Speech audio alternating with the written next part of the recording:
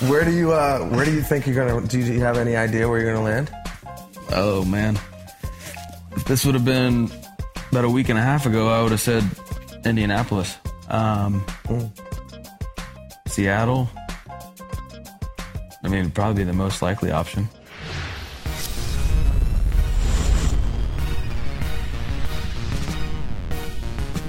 Oh, that was Baker Mayfield last month with Mike, period, formerly known as Mike Stud. Mike Stud.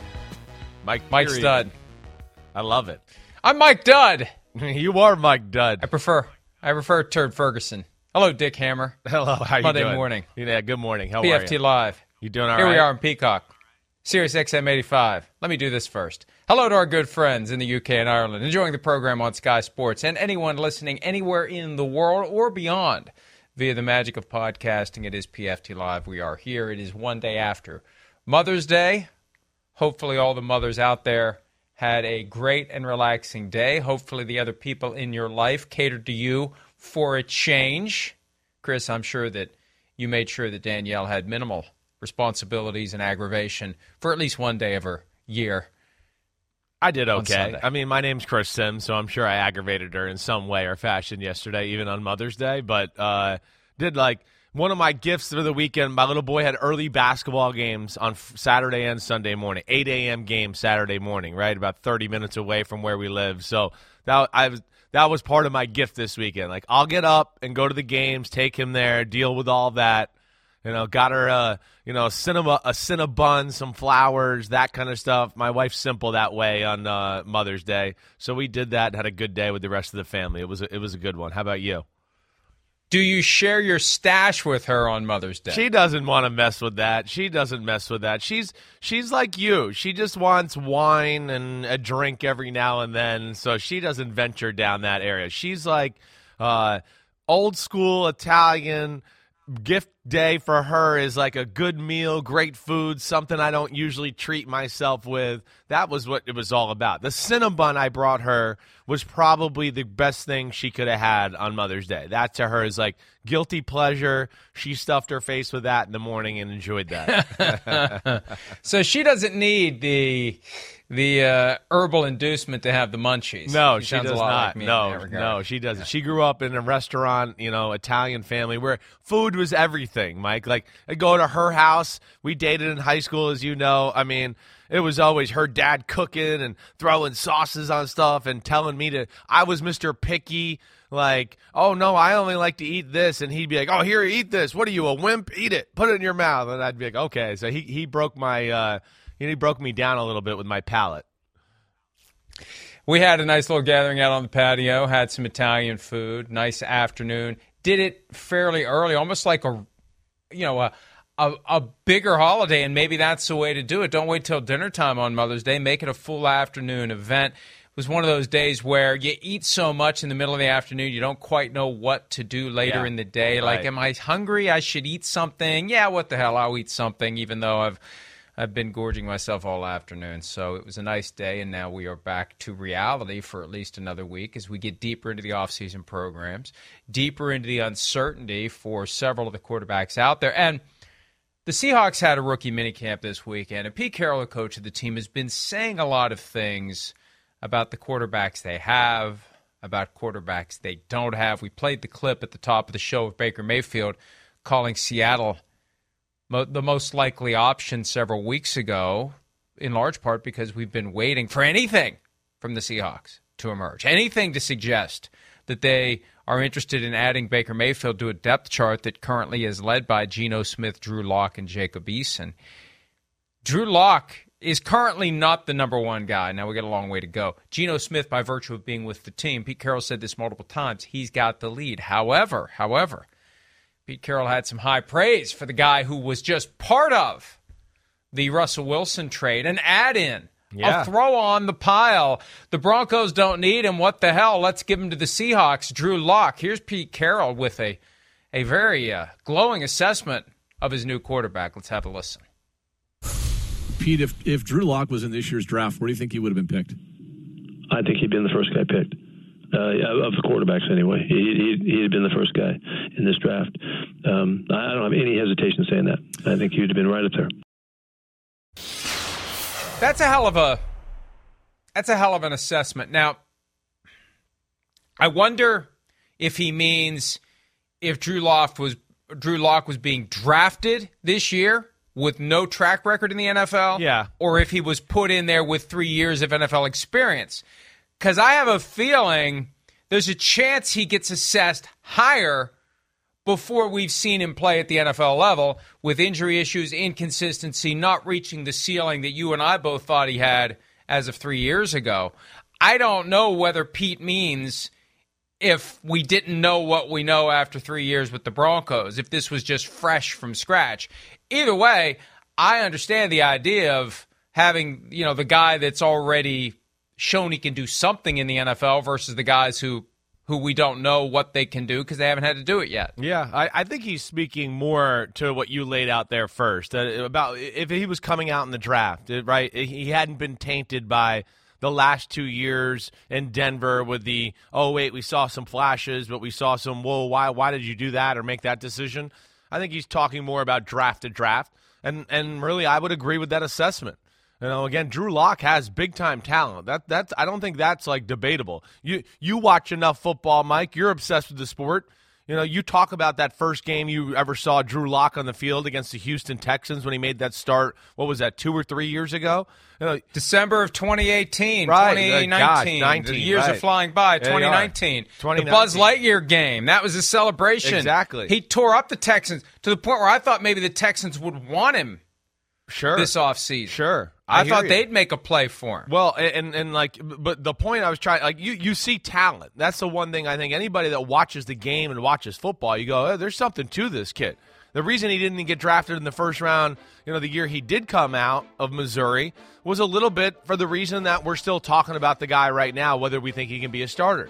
Can you trust him? Can you put him in the trust tree to make all the right decisions and the right throws and maybe not make that one knucklehead play, in a close football game that unfortunately he's made a few times here the last 2 years to make us question exactly where he's at in his development. But I think from talent-wise and, potential-wise, yes, he has more talent than Kenny Pickett, who was the first guy off the board. He's a bigger guy.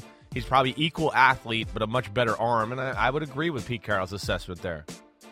And he really has been tainted by his 3 years in the NFL. Right. Injuries have been an issue. Before he had that great game against the Texans in December of his rookie year, he had missed a lot of time with a wrist injury. And then since then, look, the guy got beat out by Teddy Bridgewater in an open competition last year for the starting job. No offense to Teddy Bridgewater, but it's not like he lost to Tom Brady in an open competition. Drew Lock had every opportunity to win that job, and he failed. And then when Teddy Bridgewater was injured at one point during the season, Drew Lock came in and played, and what did he do? That was his chance. What did he do? He didn't play well. The door was open. Right. Door was open. Right. And he slipped on a banana peel. We had that conversation on Friday. If anybody actually does slip on a banana peel, or if that is just a saying that has been baked into the culture. And I got a bunch of emails about how the molecular structure of the banana peel, there's something in it that makes it slippery when pressure is applied. So I regret that I brought it up Friday, and I already regret that I brought it up again today. Either way, he slipped on a banana peel when the door was wide open for him to take the starting job. Now the door is open for him to take the starting job from Geno Smith, and they're trying to will it to happen in Seattle. But and the reason that we started with Baker Mayfield, and the reason that we're even in this, I just have a feeling Pete's up to something here. I have a feeling that Pete's trying to bluff the Browns. And I have a feeling that there is kind of a long con that's going on here where the Seahawks are acting like they don't want Baker Mayfield, even though maybe they do. But they know the Browns are desperate. The Browns have no other option. Yeah. So they are digging in with the guys they have. And part of that is touting Drew Lock in the hopes of getting, at the end of the day, Baker Mayfield for nothing at all. Maybe the Browns just throw their hands in the air and cut him, and they pay him $1.035 million. The Browns pay the balance of the $18.8 million guaranteed salary, and Baker Mayfield becomes a member of the Seahawks. I feel like the Seahawks know that they can play it cool. And maybe they just don't care. Maybe that's the best way to negotiate. They don't care if they get him or not. Both. And that's the right attitude. Right. If you want to get him, the right attitude is, we don't care if we get him. Yeah, I that's where I was going to go. I kind of feel like that's where they are. They're like, hey, if he comes available and we don't got to trade anything for him or do that, then, hey, the door's open and we'll have the conversation and do it. But we're not going to trade anything away right now. Cleveland, I don't know. Nobody knows what Cleveland's doing. You know, they're doing Baker Mayfield dirty. Including Cleveland. Yeah, including Cleveland. They're doing Baker Mayfield dirty. Well, that's a separate conversation. But I think you're right, Mike, too. I think this is one of the few franchises in football that's not like franchise quarterback enamored, like where they're like, oh, we got to have the guy to win the game. That, I don't know, Mike. Do you feel that way? I feel like they are that way. You know, I think that's why we've forwarded and heard of conversations of, you know, they didn't want to extend Russell Wilson, or maybe they'd trade him during the time they were extending him. They won a Super Bowl, as we've discussed many times, with that, you know, young quarterback, rookie contract formula, let's play defense and do all the other things, and then our quarterback will look just fine. So I do think they're one of those teams that's maybe not as desperate. It doesn't put all their eggs into, oh, man, if we don't have our quarterback, you know, we're not going to be the same type of team. I think that's natural to Pete's attitude there for sure. I think there's a desire by Pete Carroll, if not a stubbornness, to prove that they can be I hear you. Almost as good without Russell Wilson as they were with Russell Wilson. Now, the response to that would be, well, hell yeah, you never used Russell Wilson the way you should, so it's not like you set a really high bar of achievement offensively with Russell Wilson because you kept wanting to run the football and you kept wanting to play defense instead of letting Russ cook. That's where that all came from. Right. This wasn't some catchphrase that somebody cooked up in a lab somewhere. This was something that was a manifestation of the frustration that Russell Wilson was experiencing because he wasn't allowed to have the offense run through him the way that it runs through a Patrick Mahomes and Aaron Rodgers, and in recent years, a Josh Allen. He wanted to be that guy, and they never embraced him as that guy. So the bar isn't as high as it would be if they had. So it's not as hard for the Seahawks with Geno Smith, Drew Lock, and Jacob Eason to show, yeah, you know what, we're almost as good. And wouldn't Pete rather do it without a big name, without Baker Mayfield, without anybody?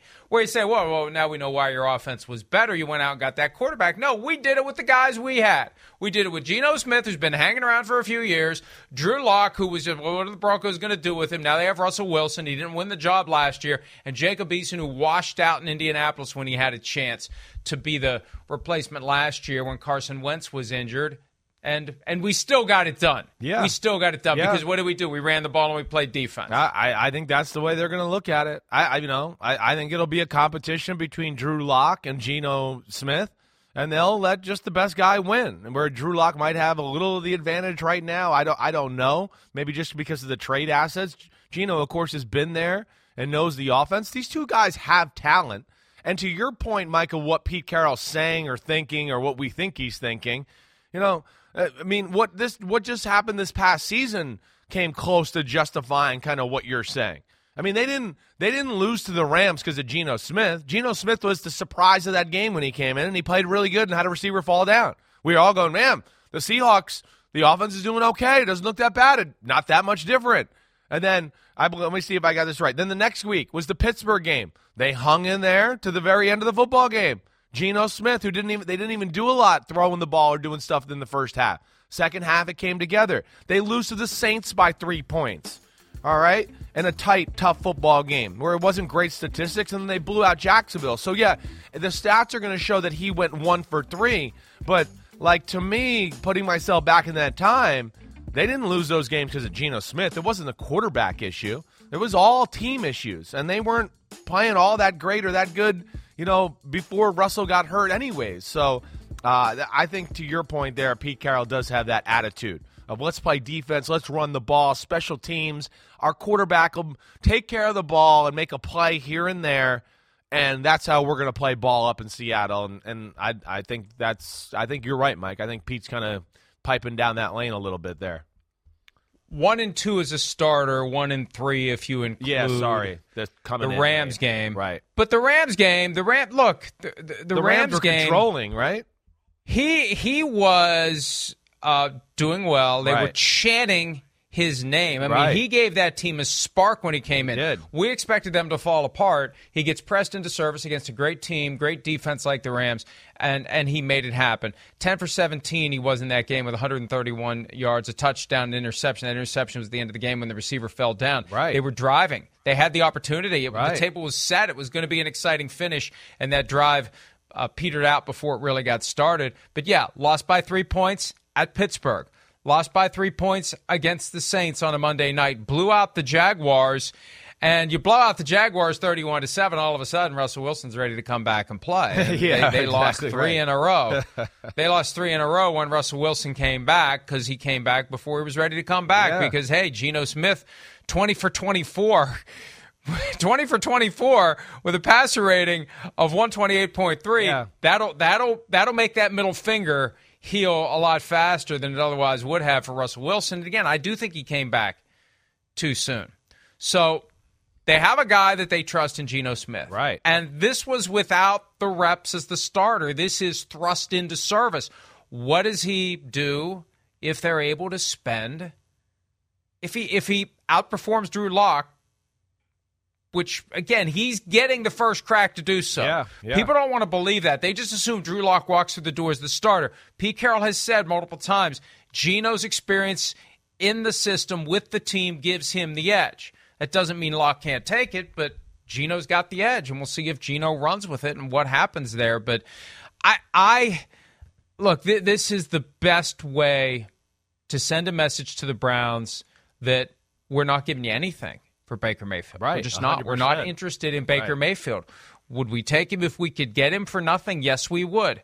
But we're not interested. We're not trading you anything of value for Baker Mayfield. And that was something else Pete Carroll said recently. He doesn't see the Seahawks trading for a veteran quarterback. Now, I don't know if he said we have no intention to trade for a veteran quarterback. We know what happens after he says no intention. So beware if that's the case. That means they're giving up a third-round pick for Baker Mayfield this week.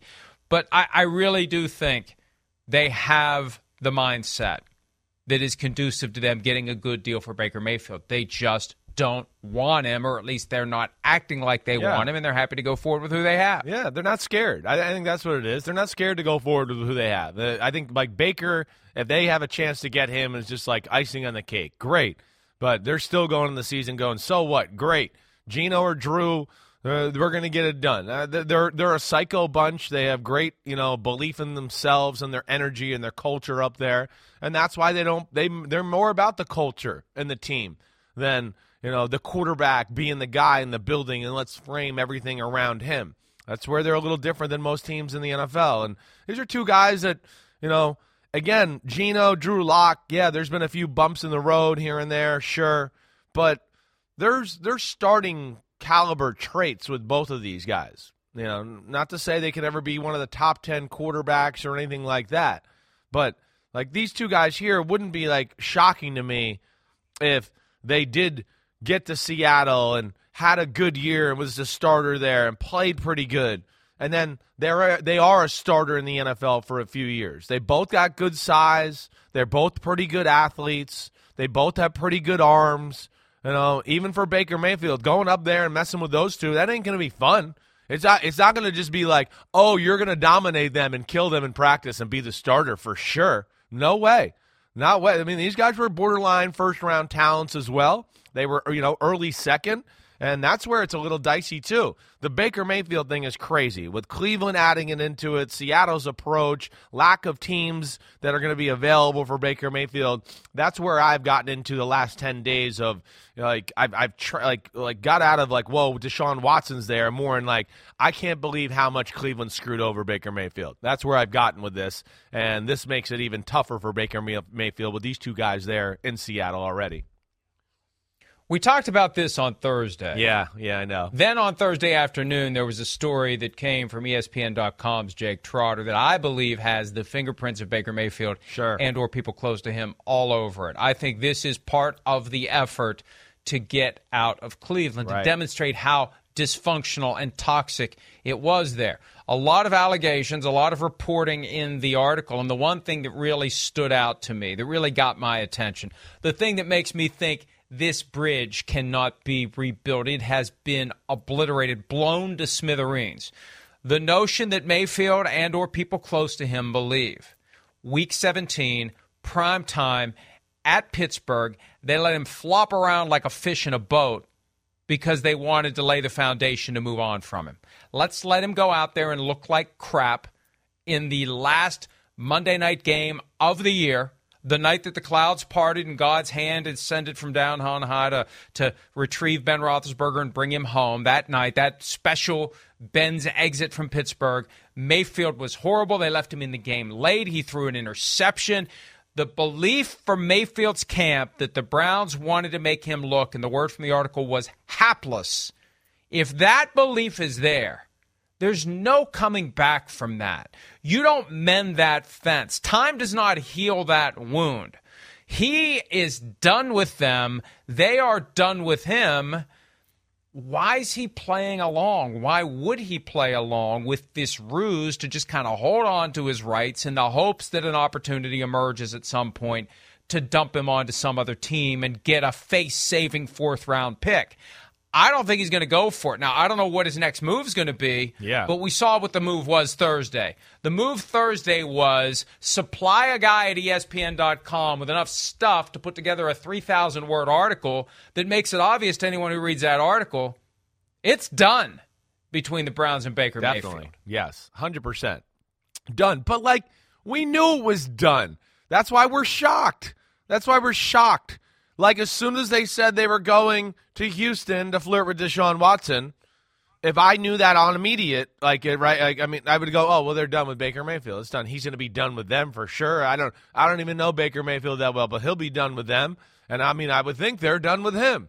That's where the whole thing is shocking. It's like they thought, well, wait, he'll be fine over here. We've only spent 4 years with this guy over here. Apparently you don't know him. I don't know. You didn't spend enough time with him to think that he was just going to be cool with that. But, yes, you're right. And, Mike, that's a big statement about leaving him in there, floundering, in Week 17 like you're talking about. It's a topic that my dad has said this to me over the last week, and I think he's right here with this conversation, and you might like this a little bit because he watches the show and he sees our subjects come up, and he just goes, he saw us talking about Baker last week, and he goes, hey, the one thing I would say, any quarterback that's ever in Baker Mayfield's situation ever again, year 4, contract looming, anything, don't ever play injured ever again. You can't do it. Everybody nobody takes into context the reality of where the player was physically. They're holding him to what they saw on the field, and the guy was, giving us all he's got and tape and whatever batteries to go out there and play and be the team guy that all the fans want. And every team's fan base wants, I want our quarterback to be tough and love football. He did that, and then they just said, screw you, you didn't play good. We want to get you the hell out of here. And there's a lesson to be learned there for future quarterbacks, and they've done Baker Mayfield dirty there in Cleveland. He's wearing that big-ass contraption that's sneaking out from the bottom of his shoulder pads every week, putting that harness on. Now, part of it was his own stubbornness. No doubt. And he resisted not playing because he didn't want to give Case Keenum the opportunity to come in and show, hey, Case can get it done. Maybe we ride with Case next year and not Baker Mayfield. And, of course, it all traces back to that moment that you see on the screen. He's the one that got himself injured because he decided to make the tackle after throwing the interception week 2. That goes back to something I say all the time about quarterbacks. You throw an interception, a turnover happens, find a way to just squat, duck and cover, roll up like a pill bug. Don't do anything. Don't do the Teddy Bridgewater, go try to get in the way and then turn into a bullfighter and say, Olay. Don't do that. Just get down where you are and stay safe. Let it be 11 on 10 at that point. They're not going to blame you if you're 30 yards away from the action. That's true. Just fall down. Grab your knee. Fake an injury. Do whatever you need to do. Don't get near the action because this is what happens. But regardless of what the motivation was, because I really do think there's stubbornness. It's his job. He said things like that. I'll decide when I can play and when I can't play. So part of it is personality-driven, but he didn't want to come out. I know. He didn't want to come out. And that, Shereen Williams, who has good cause to trademark this phrase, she has started saying, fine, if you're not injured, then you suck. When guys claim they're fine and they're going to keep playing, okay, fine. If you're not injured, then you just suck. If you refuse to come out, that's what you get. So to the Big Effer's point, And hi, Phil. Hello. If you're watching. Yeah. Yeah. Get off the field if you're injured, because you are going to be judged by the same standard everybody else on the field is judged by if you're playing. No doubt. Maybe if you're established enough, you're Tom Brady, you're Aaron Rodgers, and you want to gut through some games like that, and it might not be pretty. Okay, yeah. You've done enough in your career to be able to withstand that storm of, I didn't play my best football, and so what, I could take those bullets. Baker Mayfield, we know it was on the, I don't want to say on the fence, but certainly questions about whether he was the future guy and everything there. And now, okay, wait, the team's not winning and he's not playing good because he's injured and all those. It's affecting the way he plays. Yeah, now the year's over and nobody really cares or remembers the details of your injury. We just sit there and go, you didn't play that great.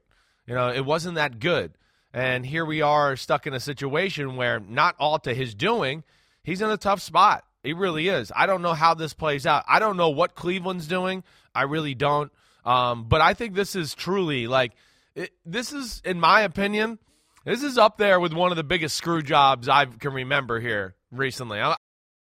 Tell me what the screw job is in your assessment. Yeah. What did the Browns do to Baker Mayfield that you think they shouldn't have done? I'm just curious. I know. I'm not going to disagree I know with you know. I know you know. I know. You're right. I because we haven't even discussed this or text. I just feel like, okay, he was a little blindsided by this, and the way it went down, they never gave him a chance here at all to really find a spot. That's the worst thing about it. So they kind of dangled him along, and then got in the Watson thing, and then that dangled on for a little bit, and then they realized, oh, wait, we're not going to get Baker Mayfield, and they go back to Deshaun Watson and give him the greatest contract ever because they realized they screwed it up with Baker Mayfield. And at that point in the process, I just feel like, hey, this is your number one pick. It's a guy who played through injury and tried to be tough, and, yeah, he's not perfect. I'm sure he's a pain in the ass behind the scenes a little bit, but he loves football and plays hard for your team and has done a lot of good things and kind of put Cleveland back on the map a little bit. And you basically waited till all the seats were filled at quarterback positions and then, screwed him over personally right there with the team that he's kind of put his life into. That's where I guess I feel like they screwed him over, Mike. I know it's a dirty business and everybody gets screwed over at some point, but it's rare to see a number one pick, going into year 4 or 5 get screwed over like this. Well, they didn't deliberately wait because they had to have Deshaun Watson before they would be done with Baker Mayfield. It is stupid that they would think they could chase Deshaun Watson, not get him, and then say, all right, Baker, let's get ready for the season. And I've had people in the media that I respect and trust make the argument, well, he knew what was going on. They were very transparent with him about what was going on. Well, just because they told his agents at the scouting combine that they're going to explore getting Deshaun Watson or Tom Brady or Aaron Rodgers or Russell Wilson, not Tom Brady, I'm just throwing that in there to rile up the Bucs fans. Aaron Rodgers, Russell Wilson, or Deshaun Watson, even though they told him then, what did they tell him at the end of the season? It was the Week 18 Sunday Splash report from NFL Media that was then confirmed by the Browns. He's our guy. He's our guy, right. Not he's our guy unless others come available. We somehow, can bring Otto Graham from 1940 back to play for us, or we can get some. No, he's our guy. So they were transparent about the fact that they were lying to him. Right. Well, sorry, Baker, pay no attention to what we told you 6 weeks ago. We've changed our mind. And this is where... And then it goes... This is where... Yeah, go ahead. I'd love to cross-examine somebody on this. Right. Because early January, you're our guy. Yeah. Scouting combine, you may not be our guy. Deshaun Watson gets traded for in March. This was a 5-month project by the Browns. Well, I ain't too good at math, but the project was going on at the time they told Baker Mayfield, you're our guy. That's what I mean. So that's weird. And look, hey, there's no obligation for these teams to be honest with anyone. But if you're going to lie to your starting quarterback, your supposed franchise guy, kind of hard to get anyone else in the organization to believe anything you say. Yeah, exactly. No doubt about it. So either they've lied either way there. I mean, either way you want to talk about it, you just go, well, yeah, they lied. They lied either way, whether it was he's the guy, he's the future, or, been doing our due diligence on Deshaun Watson for 5 months. But then to follow it up, too, with he's our guy. So, again, letting him believe that, his agent they don't need to be looking for teams or looking for the next move. They've been led to nothing to believe that. And then all of a sudden it's, we want a grown-up at quarterback, and we're flirting with Deshaun Watson out of nowhere. I mean, that's where it hit us. I don't know what they said to him before that. But either way, I mean, that's not exactly the way you try to salvage a relationship or, kick the can down the road and buy yourself a little time is, have those type of statements out there. That was, again, another low blow after, the circumstances and where we're at in the offseason for Baker Mayfield. And that was the double whammy. March 15 right. was when the Browns Brain Trust made the trip to Houston to meet with Deshaun Watson. March 16, Chris Mortensen says the Browns want an adult in the room. And I know that source guessing is frowned upon in this establishment, not this specific establishment, but in this business. But I'm telling you what, there's no way Mort says that unless he's hearing it from Jimmy Haslam. There's no way. There's no way Mort's coming out and making these broad negative proclamations about quarterbacks unless he's hearing it from ownership-level sources. Somebody now, top Haslam level. later denied it, Yeah. but Mayfield hears that, and he's like, wait a minute, one of the most respected and tenured guys on the national beat is saying this. He's not just pulling it out of his ass. Right. Sorry, London. Yeah. He's sorry. He's heard it from somebody high up. We are getting a little loose here. Yeah. I will apologize. Although I passed around a clip of our good friend Joe Scarborough dropping an S-bomb on Friday, and it's like, look, if they're saying, and they're on basic cable, and they're dropping S-bombs, right. We're going to say whatever we want around here. No. First of all, somebody's got to notice before we get in any trouble. But anyway, Mort didn't pull it out of his ass or any other orifice, and that was that's the 1-2 punch. Right, that was it. They went to Houston. That's bad enough. Then the next day, we want an adult at the position. He's done. Yeah. It's over. Yeah. And see, this gets back to the point we made on Thursday. Right. At a time when NFL teams are becoming more willing to accommodate players who are no longer happy. And Chris Ballard, the Colts GM, had a great answer or two when I interviewed him last week about this whole idea of we want volunteers, not hostages. Yeah. He quoted the Mike Tomlin phrase, right. The idea that you don't want guys in your building who don't want to be there. It's not good for the team if you got guys who don't want to be there. Well, guess what? Now you got a guy who doesn't want to be there. And all you can hope at this point is he accepts your invitation to not show up. You can't have him there. He's got every right under the CBA and his employment contract to be there. That's the next frontier. I can't wait. That's the next battle between the Browns and Baker Mayfield. Does he show up, and what happens when he does? And let me just say one other thing. I hope he does. Let me say this. Yeah. Because this came up last week with the Hugh Jackson stuff, the 4-year plan that created this brouhaha over whether or not they were tanking or rebuilding, tomato. What does Paul DePodesta do other than screw things up for the Browns? I mean, what does he really do? Chief strategy officer. He's got a great gig. He's never accountable for anything. When you have the term chief strategy officer, that's a fancy way of saying he's the guy who tries to come up with angles, tries to come up with stuff, tries to come up with plans that may be a little devious, that may be a little bit against the grain, that may be a little outside the box, that help us get to what we want to get. Well, you haven't gotten all that much with this guy, frankly. You got to the final 8, but that was largely because of Baker Mayfield, the guy you're now throwing overboard. But Chief Strategy Officer Paul DePodesta better have a damn good strategy for when Baker Mayfield shows up and says, I'm here and I'm ready to work. I hear you may need a quarterback the first 6 weeks of the season or longer. I'm here to work and I'm here to play. If he does that, then they got a problem. No question. I mean, I'm dying for the day for somebody to do that. Other than the late great Steve McNair, R.I.P. back in the day, that's the only guy we've ever had that's done that. And of course, you've explained that. Dante Culpepper did it in Miami. Did he do it? He did it in Miami too? After that. Okay. Yeah. When they were done with him and trying to get rid of him, he showed up, and they found a way to kind of tuck him off to the side, not expose him to injury. Because the whole idea is, And the traditional approach with McNair was he had an $11 million salary, cap number. Either way, they were going to trade him. They wanted to get rid of him. They didn't want him to have some freak accident during offseason workouts, and now you can't trade him. The Browns already owe Baker Mayfield $18.8 million. That doesn't matter.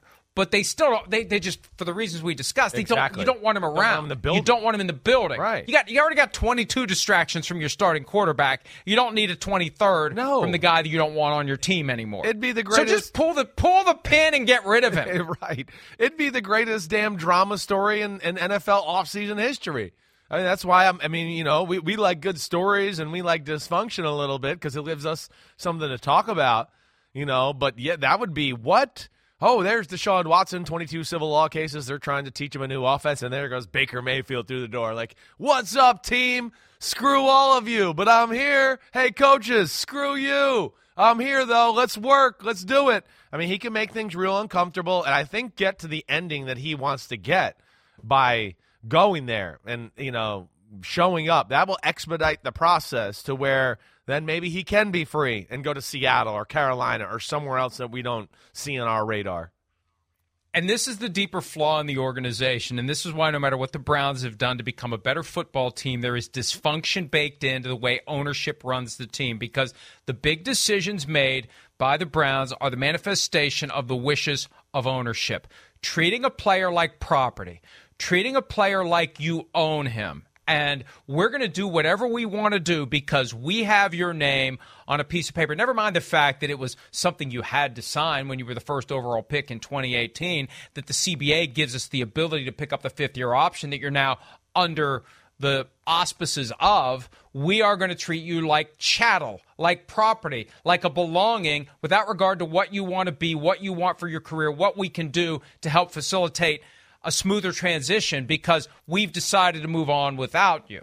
See, this is a sunk cost in my mind. The $18.8 million, when you're paying Deshaun Watson $230 over the next 5 years and you're not even sure he's going to play a single game this season, the $18.8 million that you're going to pay Baker Mayfield minus whatever he makes somewhere else, that's a sunk cost. Yeah. That's a cost of doing business. The business that you got into right when you decided to choke the bird in the hand while you were looking for the two in the bush. Yeah. And now you're still holding on to the bird in the hand. See, this is what's fundamentally wrong. This is what feels morally wrong about what the Browns are doing. Agreed. And I don't care about your contractual rights, Jimmy Haslam. Yeah. What I care about is how you treat your people, because I guarantee you your current players and your future players are going to care about that too. What they are doing is they got the two in the bush and they're choking the bird in the hand until they get favorable terms by which they can let that bird fly away. That's why they're screwing him over, Chris. And that's why the sooner they let him go, the better. I was with you anyway. I know. Okay, I just wanted to hear why you thought they were screwing him over. All right. But the sooner they let him go, the sooner they are acting like a normal functioning business. Right. Because right now,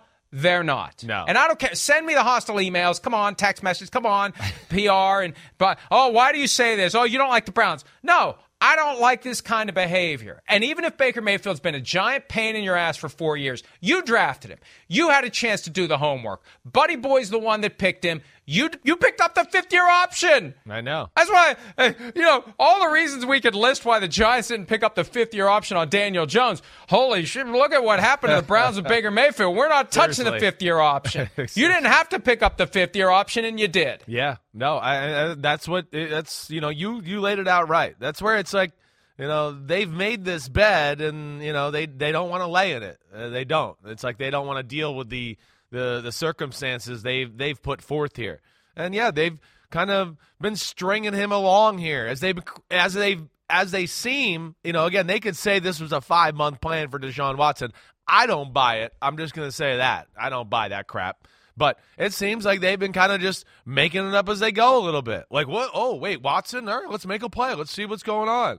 Oh, wait, Baker's mad? Oh, wait, let's see if we can soothe it over. It's like there was no chief strategy here, it didn't sound like, back to your point. It came down to a Hail Mary. Yeah. That's the thing. The 5-month strategy came down to a Hail Mary. Pretty much. I mean, Let's you're fully right. guarantee $230 million over 5 years. The analytics squad just threw a ball up in the middle of a pile. You're right. Exactly right. That's which is hilarious. And they thought it was a touchdown. Yeah. They thought it was a touchdown until the blowback came. Yeah, no doubt. No doubt. God, the Browns is the Browns. They are right now. Juju was right. Yeah. The Browns is the Browns. I feel bad for Kevin Stefanski. I do. Again, these are things that are not made, like he's not a part of these decisions. He's not like calling roster shots. he's stuck in a really tough spot here.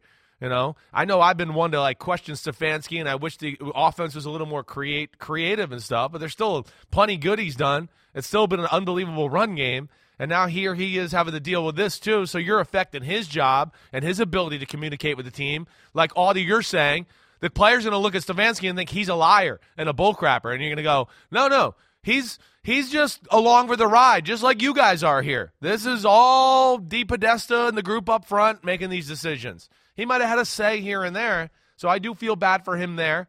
I do.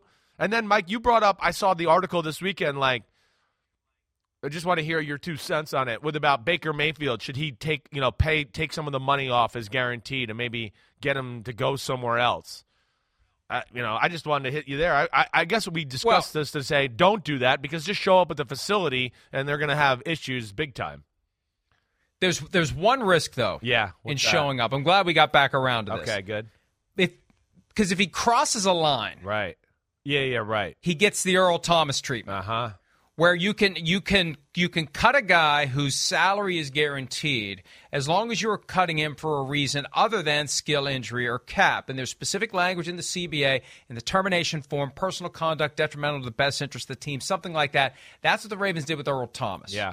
Now, whether or not you win the grievance is a different issue, but that's at least something you can cling to. And if you can bait Baker Mayfield into crossing a line, then maybe you can do it. But this is why I say the Browns is the Browns. If this is the strategy that Chief Strategy Officer Paul DePodesta has come up with, well, you know what? If he does, we have this big flow chart here on the wall. It's like the conspiracy Mike from Always Sunny with all the red lines drawn. Here's our flow chart. Baker Mayfield shows up, then, at some point, we know how he is. At some point, he's going to say something or do something. We're going to paper the file. Anytime he gives anyone a dirty look, anytime he says anything under his breath, anytime he says anything sarcastic, we're going to send a little note. We're going to build a file. We're going to build a record. And then we're going to cut him for conduct detrimental to the best interest of the team. We're not going to pay him. That's what we'll do. That's our leverage over him if he shows up and tries to jostle his way out from inside. Right. Again, why do you want to? Exactly. It's scary to do that. Why? It's gambling. Exactly right. It is completely the opposite of what you should be trying to do. Exactly. You should be trying to lay the foundation to win football games, not engage in this high-level $18.8 million battle with your former starting quarterback. No, that's why you can't win consistently. This is one of the fundamental reasons why the Browns is the Browns. They're so caught up in trying to emerge from this Baker Mayfield transaction with a victory that they're going to lose sight of the goal of the getting victories on the football field. Yeah, agreed. Yeah. You're right. I mean, it's not the type of thing, to your point there, even with Baker Mayfield, if they did show up and they start to build a file and they're trying to trick him or all that, it just goes against the culture of everything you tried to explain about a winning football team and, going in the right direction. And like what you explained about players trusting the coaches in the front office and the organization. If they see that stuff going down, again, they're always going to be players because there's only so much money to go around, but it won't be a place that's, hot for, players want to go here in free agency. Definitely not. They got a lot of issues there right now, and they have no one to blame but themselves. But I do know they are absolutely, and I want to say it loud and proud, they are absolutely effing over Baker Mayfield. I'll hold it back for Monday morning. It's a little too close to Mother's Day still. All right, but they are effing him over. Thank you. Yes, thank you.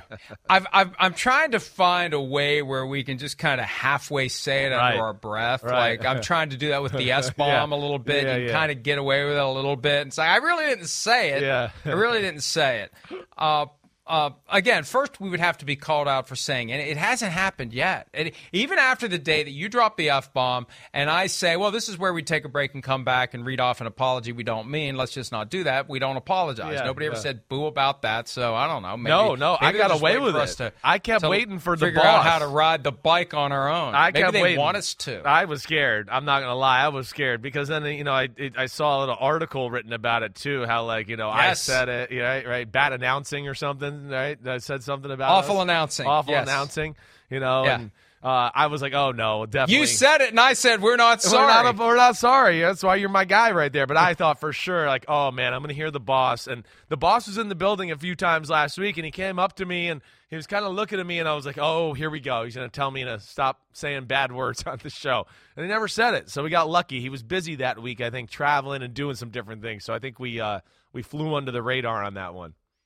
I think at some point, silence is acceptance. Yeah. I think at some point. Okay, good. I think I'm trying to get you in trouble with I know. that. I think at some point, I know you if do. they don't tell us to clean it up, they've just kind of gone along with it, right? So I don't know what that point is. Yeah. But at some point, we're just like, what the hell? Hey. Welcome to Peacock. It's not like this is some.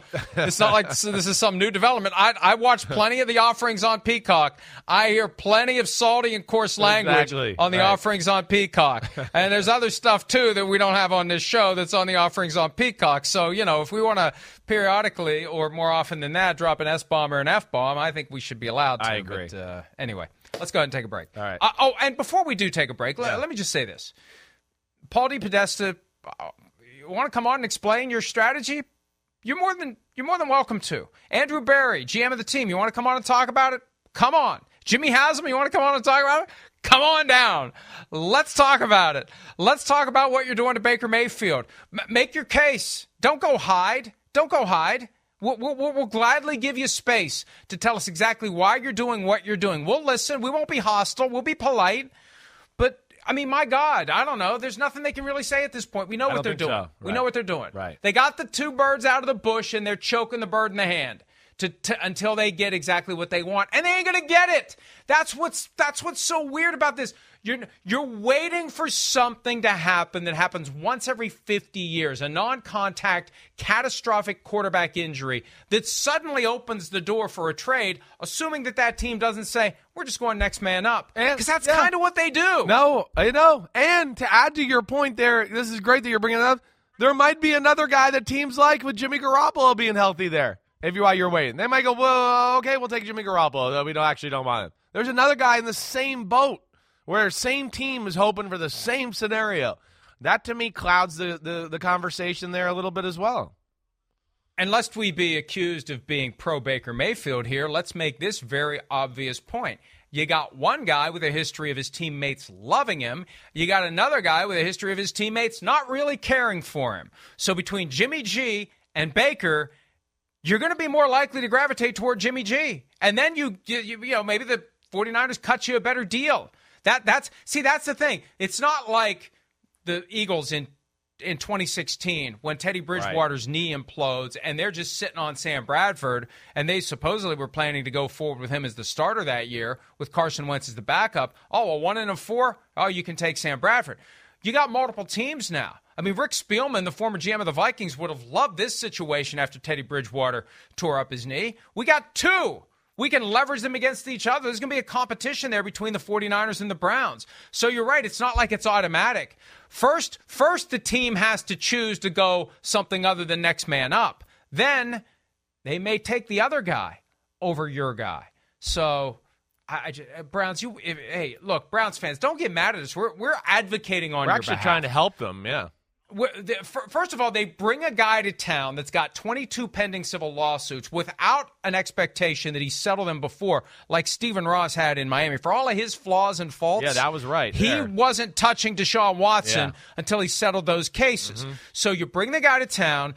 You've got, Browns fans, you've got to deal with this now. You've got to deal with your family members and friends and other people that you know giving you a hard time. You have to carry around the distraction that comes and the embarrassment that comes from having a starting quarterback that's got these allegations of sexual misconduct during massage therapy sessions. I know they're not proven yet, but they're still there. You've got to deal with them as fans of the Browns. And now on top of all that, there's this other sideshow of what they're going to do with Baker Mayfield as they clumsily try to get a fourth-round pick or whatever the hell they think they're going to get. They're going to offload some of the salary and get something back in return. Browns, sorry, it ain't happening. It's just not happening. And even if you ultimately get what you want in late August or whenever, it doesn't undo the damage you're doing to the team now, the interest of the team now.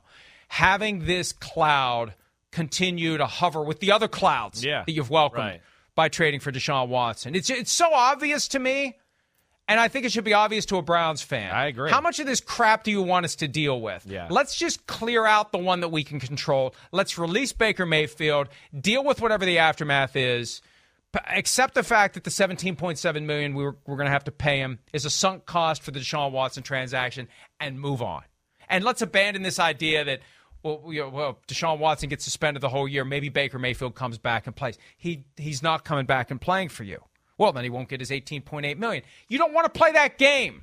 There's a way you can move the pieces on the chessboard and put him in checkmate. But while you do that, you are effing up your other interests. You may win against Baker Mayfield, but that victory does not show up in the standings. That victory does not get you into the playoffs, and that victory doesn't get you any closer to the one thing that you've never done, which is get to a Super Bowl.